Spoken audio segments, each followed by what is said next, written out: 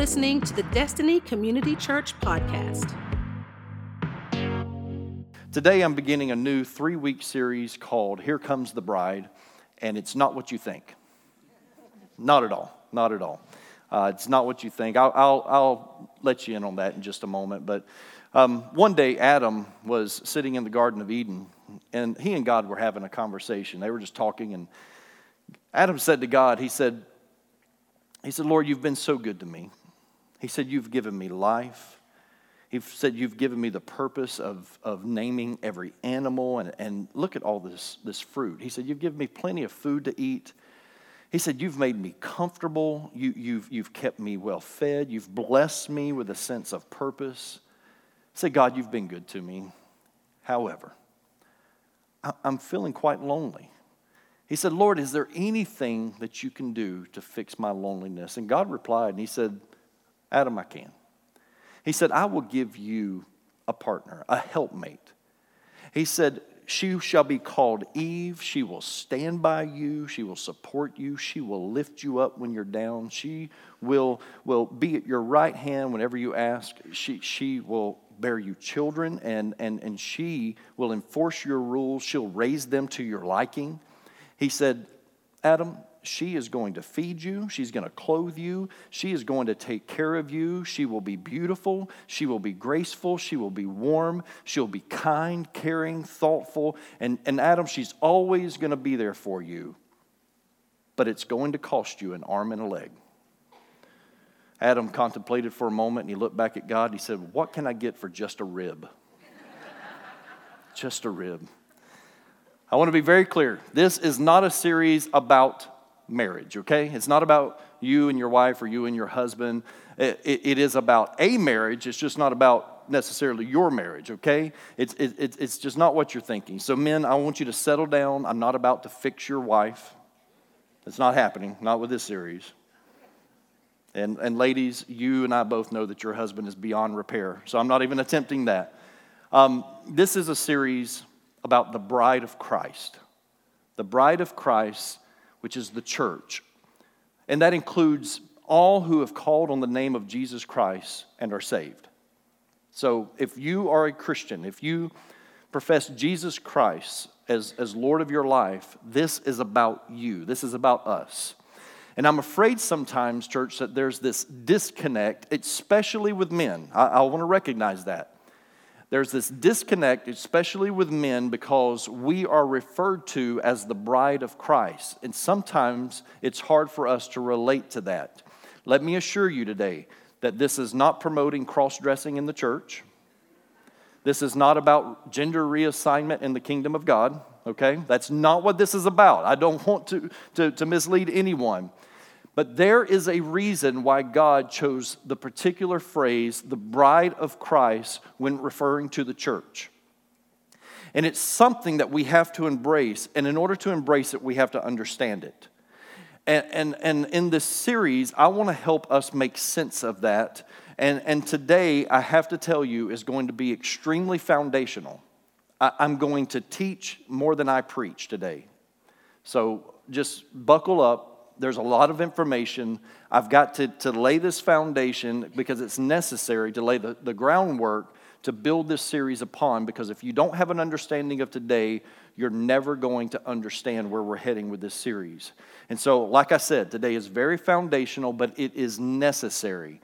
I'm not even going to call us to a place of action with this, okay? It's just a place of understanding. I need to transfer some knowledge to you so that you understand this, and hopefully, you'll understand your God even more by the time you walk out of this room. And so I'm going to start with Genesis chapter 2 today.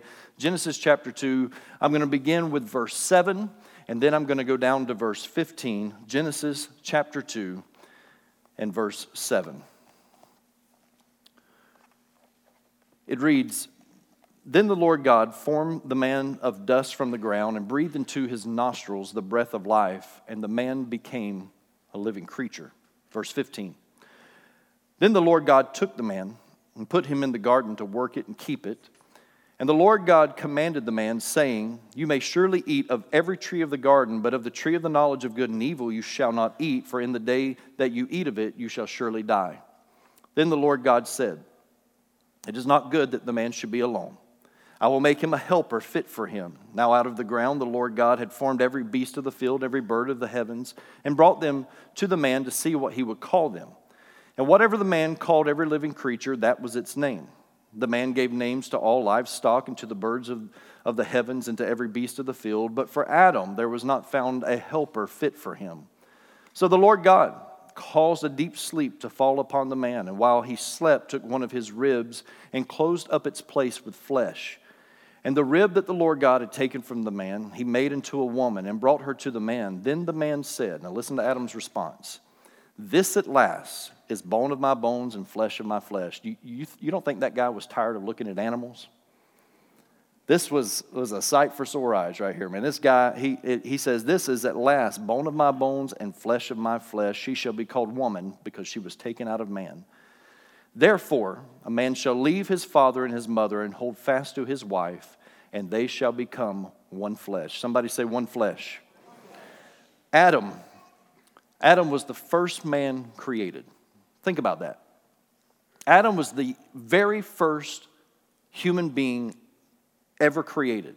Formed of the dust of the ground, God breathed into his nostrils the breath of life, filling his lungs with the very breath of God, causing him to become a living being. When you think about Adam, you know, he didn't have an overprotective mother. He was the first man. He didn't have an abusive father. He was the first one. He was not bullied by his older siblings or picked on by his relentless uncle. He was the first man. The first human being to ever live.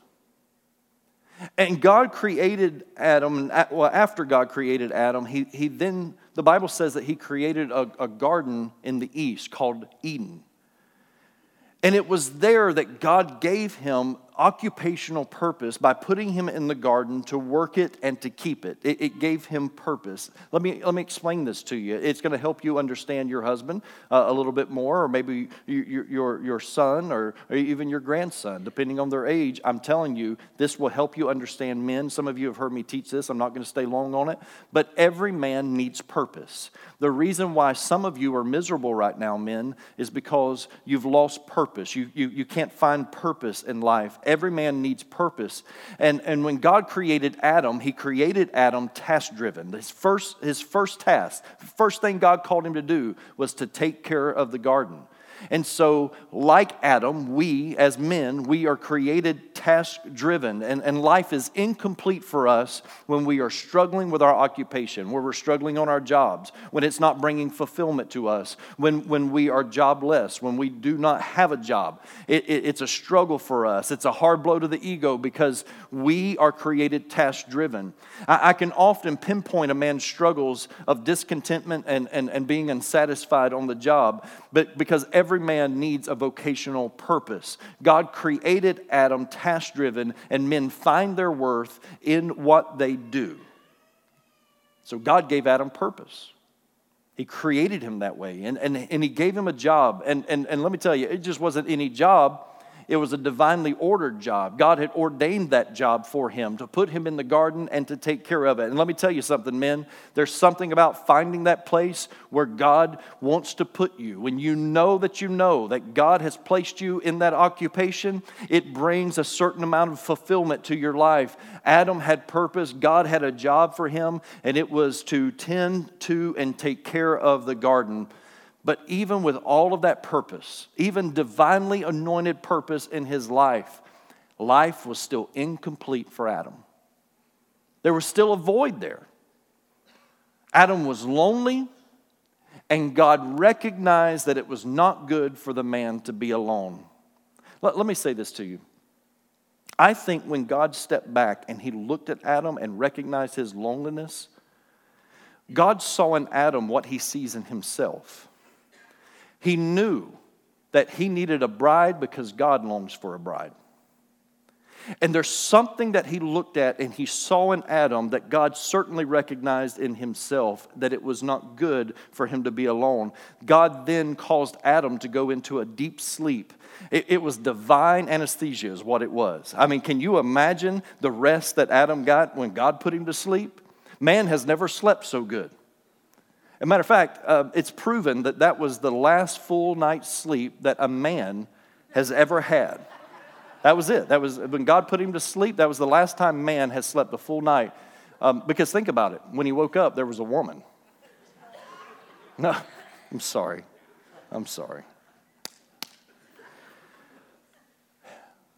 God performed the first surgical procedure there in the Garden of Eden. He opened up Adam's side. He removed a rib, and then he filled that spot with flesh, bringing healing to his side. God then takes the rib, and he uses the rib to form Eve with intricate detail, I might add. I'll get to that in a moment. But when God made Adam, he just quickly formed him out of the dirt, out of the clay. The Hebrew word there is yatsar. It just means to gather something together and form it with your hands. Yatsar. He yatsared Adam is what he did. He just gathered up some dirt, some clay. He formed it, and it's like playing with Play-Doh. God was just playing with Play-Doh when he made Adam. Doesn't this explain a lot about your husband? He just formed it together, reached down, and just breathed into his nostrils the breath of life, and there he was. He was alive. You see, the groom was formed, but the bride was fashioned. There's a difference there. And you see, some of you, even though this isn't a marriage series, you're going to start understanding your spouse a whole lot more during this, okay? He formed the groom, but he fashioned the bride. It's important to understand, though, that Eve was first created in Adam. Don't miss this. Eve was first created in Adam. Then she was brought into existence as a separate entity, as God created the woman. Eve was then presented back to Adam as a helpmate suitable for him, thus becoming one flesh. Without Eve, Adam was incomplete. With Eve, he was now complete.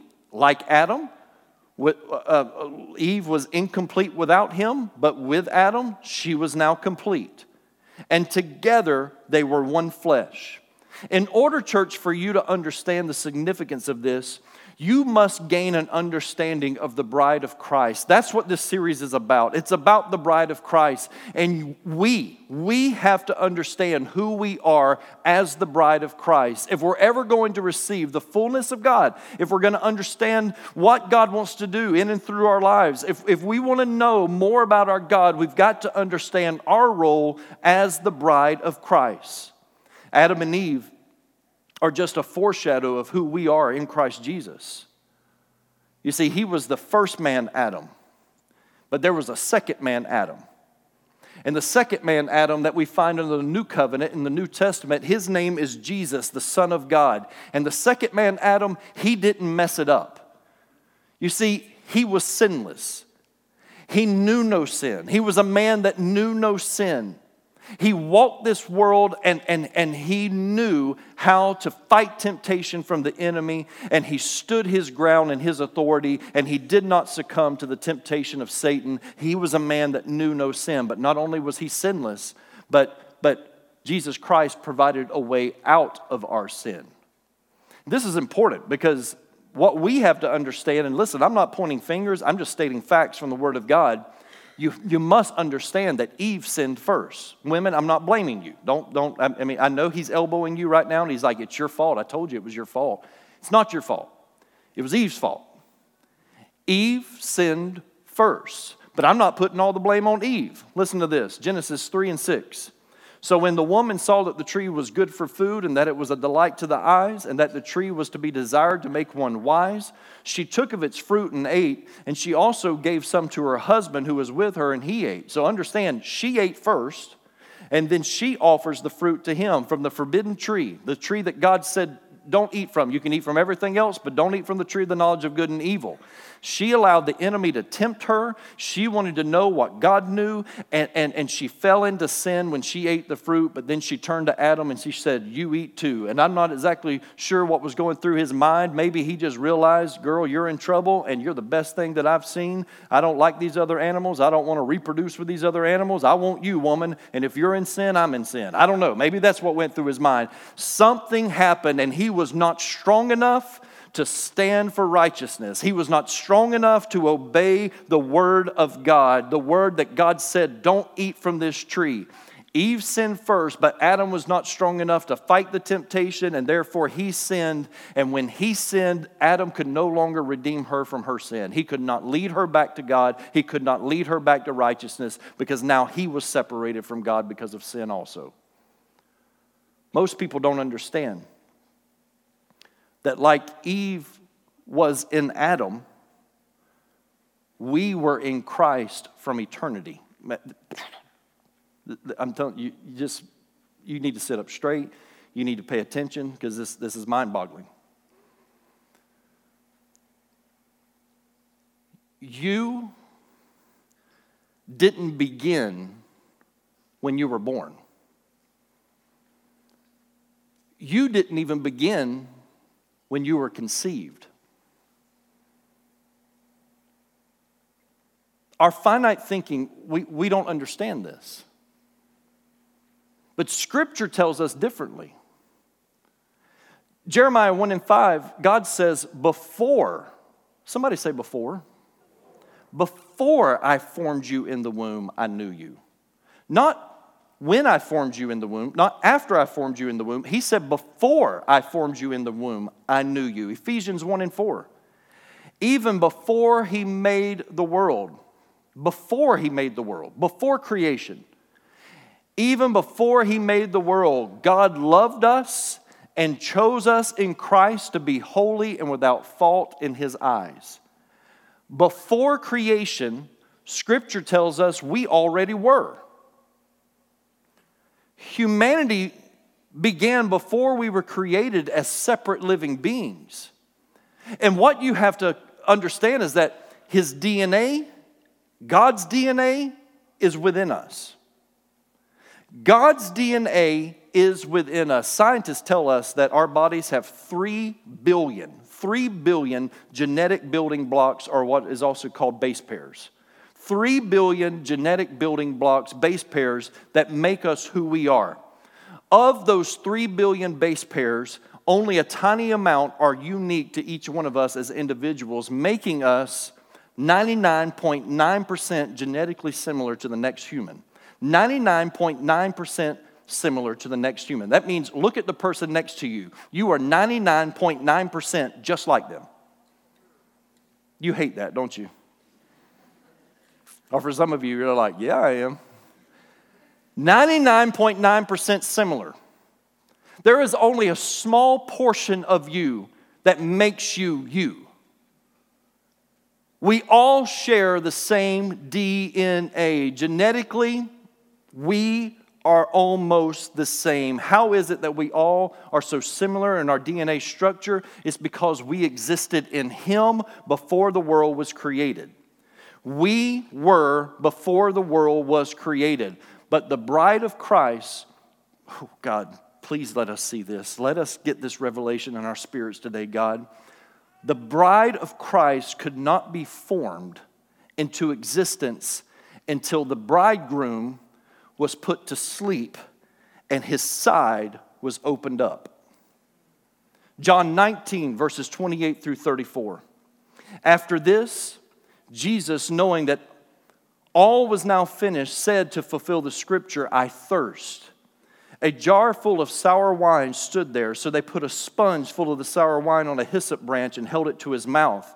When Jesus had received the sour wine, he said, it is finished, and he bowed his head and gave up his spirit.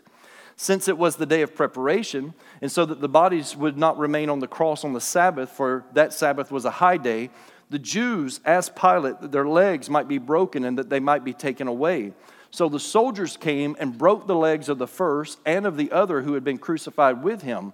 But when they came to Jesus and saw that he was already dead, they did not break his legs, but one of the soldiers pierced his side with a spear, and at once there came out blood and water. Let me explain this to you, what just happened. Jesus is hanging on a cross between two thieves. When he says it is finished and he dies on the cross, when Jesus gives up the spirit, when he dies on the cross, what all the Jews were worried about is that Sabbath was approaching. At sundown, Sabbath begins. And they're concerned about getting these bodies off the cross, the followers of Christ. They want to make sure that they have ample time to get him off the cross and to get him buried. And so they go to the Romans and they tell them, can we break their legs? The reason why they wanted to break their legs is because when you were hanging on a Roman cross, a torture device, by the way, when you're hanging on that torture device and you're struggling to catch your next breath, they would push up with their feet just to give their lungs some room to move so that they could catch that next breath, and it would prolong their death. If they break their legs, they have no way to push up on that cross and get the next breath. So the Jews are like, can you just break their legs so that we can go ahead and get this thing over with? They go to one of the thieves. They break his legs. They go to the other one and they break his legs. They get to Jesus, but Jesus had already declared it is finished, and he was already dead. To make sure that he was dead, one of the Roman soldiers grabs a spear. He walks over to Jesus hanging on the cross, and he punctures his side. And when he does, the Bible says that blood and water spewed out. The bridegroom, the second man Adam, Jesus Christ, was put to sleep. His side was opened up, and when his side opened up, blood and water flowed out, representing redemption and life. Blood had to be shed for the redemption of sins. We know that water represents life. When blood and water flowed out of him, it signified redemption for our sins and life everlasting that comes to all who believe. Ephesians chapter 5, verses 25 through 32. I love how the Apostle Paul so carefully constructs this letter. Listen to what he says. Husbands, love your wives. Talking about earthly marriage. Husbands, love your wives. Let's talk about this marriage set in eternity. As Christ loved the church and gave himself up for her, that he might sanctify her, having cleansed her by the washing of water with the word, so that he might present the church to himself in splendor, without spot or wrinkle or any such thing, that she might be holy and without blemish. In the same way, husbands should love their wives as their own bodies. He who loves his wife loves himself. For no one ever hated his own flesh. Why? Because they're one flesh. No one ever hates his own flesh, but nourishes and cherishes it, just as Christ does the church, because we are members of his body. Therefore, a man shall leave his father and mother and hold fast to his wife, and the two shall become one flesh. This mystery is profound, and I'm saying that it refers to Christ and the church. What is wrong with Paul? I love what he does, because he's giving instructions to husbands and wives, but he makes it very clear that he's also referring to Christ and the church. And I can almost picture the people reading this. Paul, what is wrong with you? Are you talking about marriage? Yes. Am I talking about a relationship with Christ? Yes. And it's almost as if you cannot distinguish between the two. In order, church, for us to understand what's happening in and through you right now, I'm talking about you, everybody in this room that knows Jesus Christ as your Lord and Savior. In order for you to understand what's happening in your life right now, you must understand what God was doing to bring Eve into existence and his present work right now on the body of Christ. You must not separate this. You must come to an understanding. Genesis 2:22. And the rib that the Lord God had taken from the man, he made into a woman. He made into a woman. This Hebrew word is different than yatsar. It's not the same way that Jesus, or that God rather, how he formed and created man. It's different. This Hebrew word is banah, and it means to build with complexity and intricate details. When he formed man, he yatsard man, and he just took some clay, formed it out, breathed into it. But when he created woman, he put the man to sleep because it was going to take a while. Oh God, some of you men know exactly what I talk. She's wired, isn't she? Because God created her with intricate detail. When God started creating woman, when he started creating Eve, God took his time. He knew that this was going to be a masterpiece and that she was going to bring a completion to man.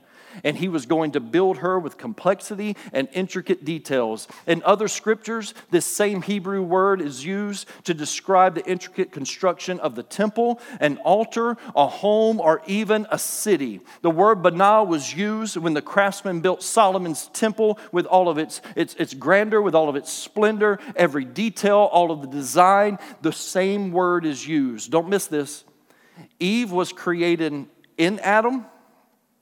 She was taken out of Adam. She was built with intricate detail. God took his time and he built her into a bride. And then he brings her and presents her back to Adam. I want you to listen to the verbiage that Jesus used as he was talking to Peter and to the other disciples in Matthew 16 and 18. He says, "Now I say to you that you are Peter," which means rock. "And upon this rock I will" what? Say it louder.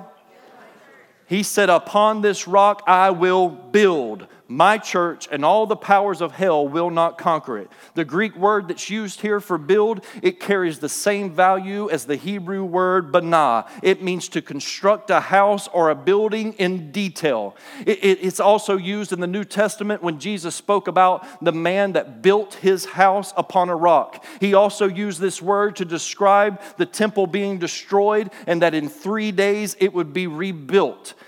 Jesus told Peter, he says, "I'm going to build, I'm going to construct the church, the bride of Christ." He says, "I'm going to build the bride of Christ." Why is this important? Because, church, the time is coming when the bride will be presented back to the bridegroom. We started in him in eternity, and there's coming a day that we, the bride of Christ, will be presented back to him without spot, without blemish. We will be whole, we will be healed, we will not have the temptations, we will not have the sin to deal with. And right now, what he's doing in your life, what he's doing in my life as a child of God, is he is recreating us right now to present us to the bridegroom, Jesus Christ. Tim, let's land this plane, man. Let's do this thing. I promise you what I'm about to do is not going to become a habit. I've got to refer to my book, and you guys were so gracious last Sunday. Thank you for letting me have a great lunch day. You were just amazing, and thank you so much, and just continue to pray. But I've heard it said, I even heard it said by a former youth pastor of Saddleback Church, where Rick Warren pastors. And I heard it said one time that after Purpose Driven Life came out, that just a couple of years later, the entire church was sick of hearing about Purpose Driven Life because they created Purpose Driven Life book, they had Purpose Driven Youth Ministry, they had Purpose Driven Church, they were purpose driven out. I don't want to do that to you, okay? So we're going to be careful with that. However, it's only been out 1 week. I reserve the right to quote it this week, right? It's important that I share this with you. In the first chapter of Big Dreams in a Small Town, I briefly mention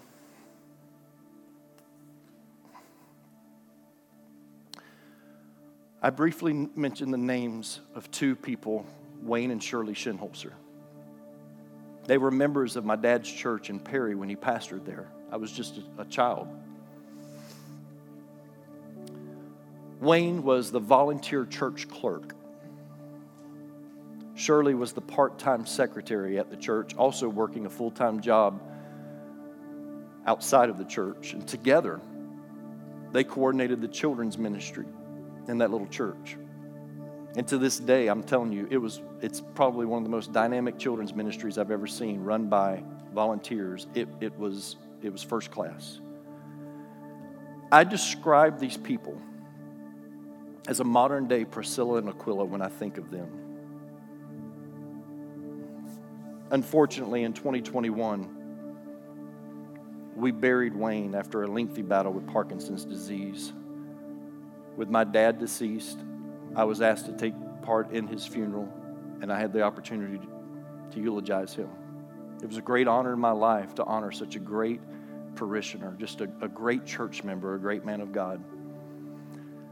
At his funeral, I was privately told that his wife had just been diagnosed with cancer also. This caregiver for him was now starting her own fight. Almost 1 year later, just a few months ago, we buried Shirley after a quick battle with cancer. I'm so thankful to God that I got a copy of the manuscript of the first chapter of Big Dreams in a Small Town to their daughter.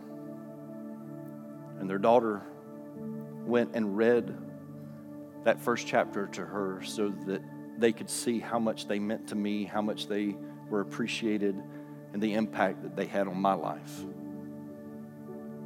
Growing up under Wayne and Shirley's ministry in their children's church, they taught me a number of Bible verses and lots of songs, lots of hand motions, things that you'll never forget as a child. I'm convinced that we have a limited amount of hard drive up here, and there are just some things that are stored in there that they're there forever. Like I can't erase those things, and then there's other things like things Mandy told me yesterday that I can't remember today because my hard drive is full, right? Well, there's songs, there's Bible verses, there's songs about Bible verses that these two people taught me that are forever etched in my head. In its most simplistic form, this is so elementary. But the complexity of everything I just told you today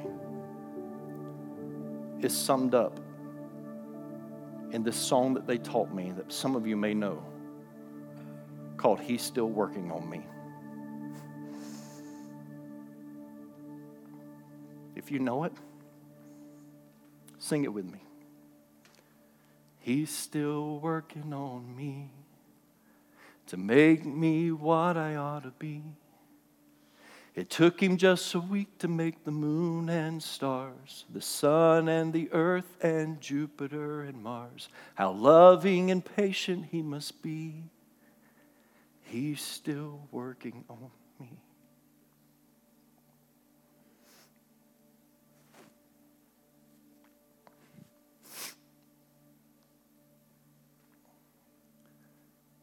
We were created out of Christ Jesus.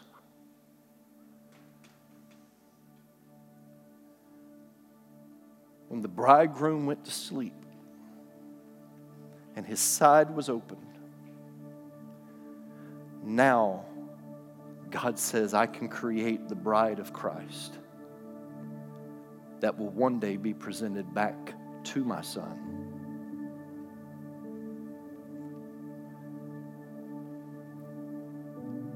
He loves you too much to leave you alone. His desire for your life is to create you into the image. They were created in the image of God. He wants to create you into the image of Christ. It is from Him you have come. It is to Him who you will return. He wants to create. So right now, God has your life in His hands, and it's Banah. He is forming, He is creating with intricate detail.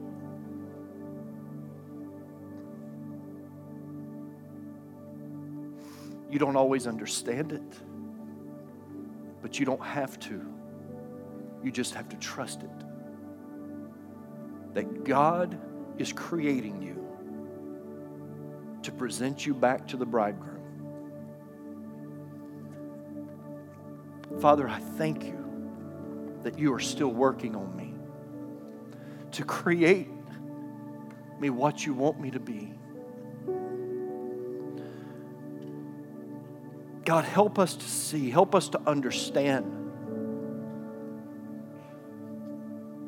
that you're still working on us, that you've got a desire to create us to be the perfect, spotless bride. And Lord, we can't accomplish that on our own. We are powerless when it comes to sin. But Lord, our lives in your hands as you as you create, as you build our lives with intricate detail, down to the smallest of details, Lord. It is only through that we conquer sin. It is only through your hands, Lord, through what you're making in us, that we will be presented as sinless and spotless to the bridegroom. So, Lord, we just submit our lives right now. We just put our lives in your hands. Do in us what you will.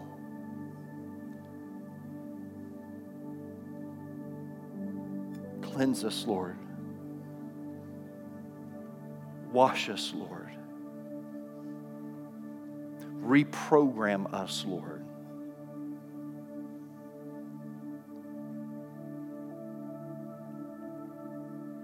Please, every head bowed and every eye closed. Please, no one looking. If you're here and you have yet to make Jesus the Lord of your life and you know you need forgiveness, you want to know that you have eternal life through Jesus Christ, you want to know that you will spend eternity in heaven with Christ and not eternity in hell separated from Christ. If that's you, I'm going to make this so easy on you. I promise you, I will not embarrass you. I'm not going to ask you to stand. I'm not asking you to come forward. But here's what I do want you to do is to be very honest right now and say, Pastor, I need Jesus. I want to know that I'm forgiven. If that's you, no one's looking. No one's looking. I will not embarrass you. But I want you to raise your hand high right now. Let me see who I'm praying for. Come on. Raise it high. Thank you. Someone else that would say, Pastor, please pray for me. Yes, thank you. Leave it up. Leave it up. Leave it up. Thank you. Someone else. Someone else.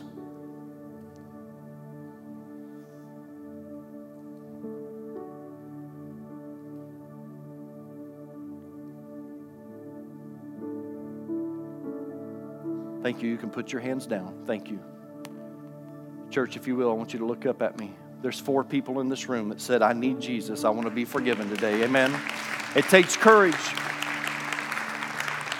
Listen, it takes courage, and that's a hard thing to come to grips with, to realize where they're at spiritually, but we're going to help them right now.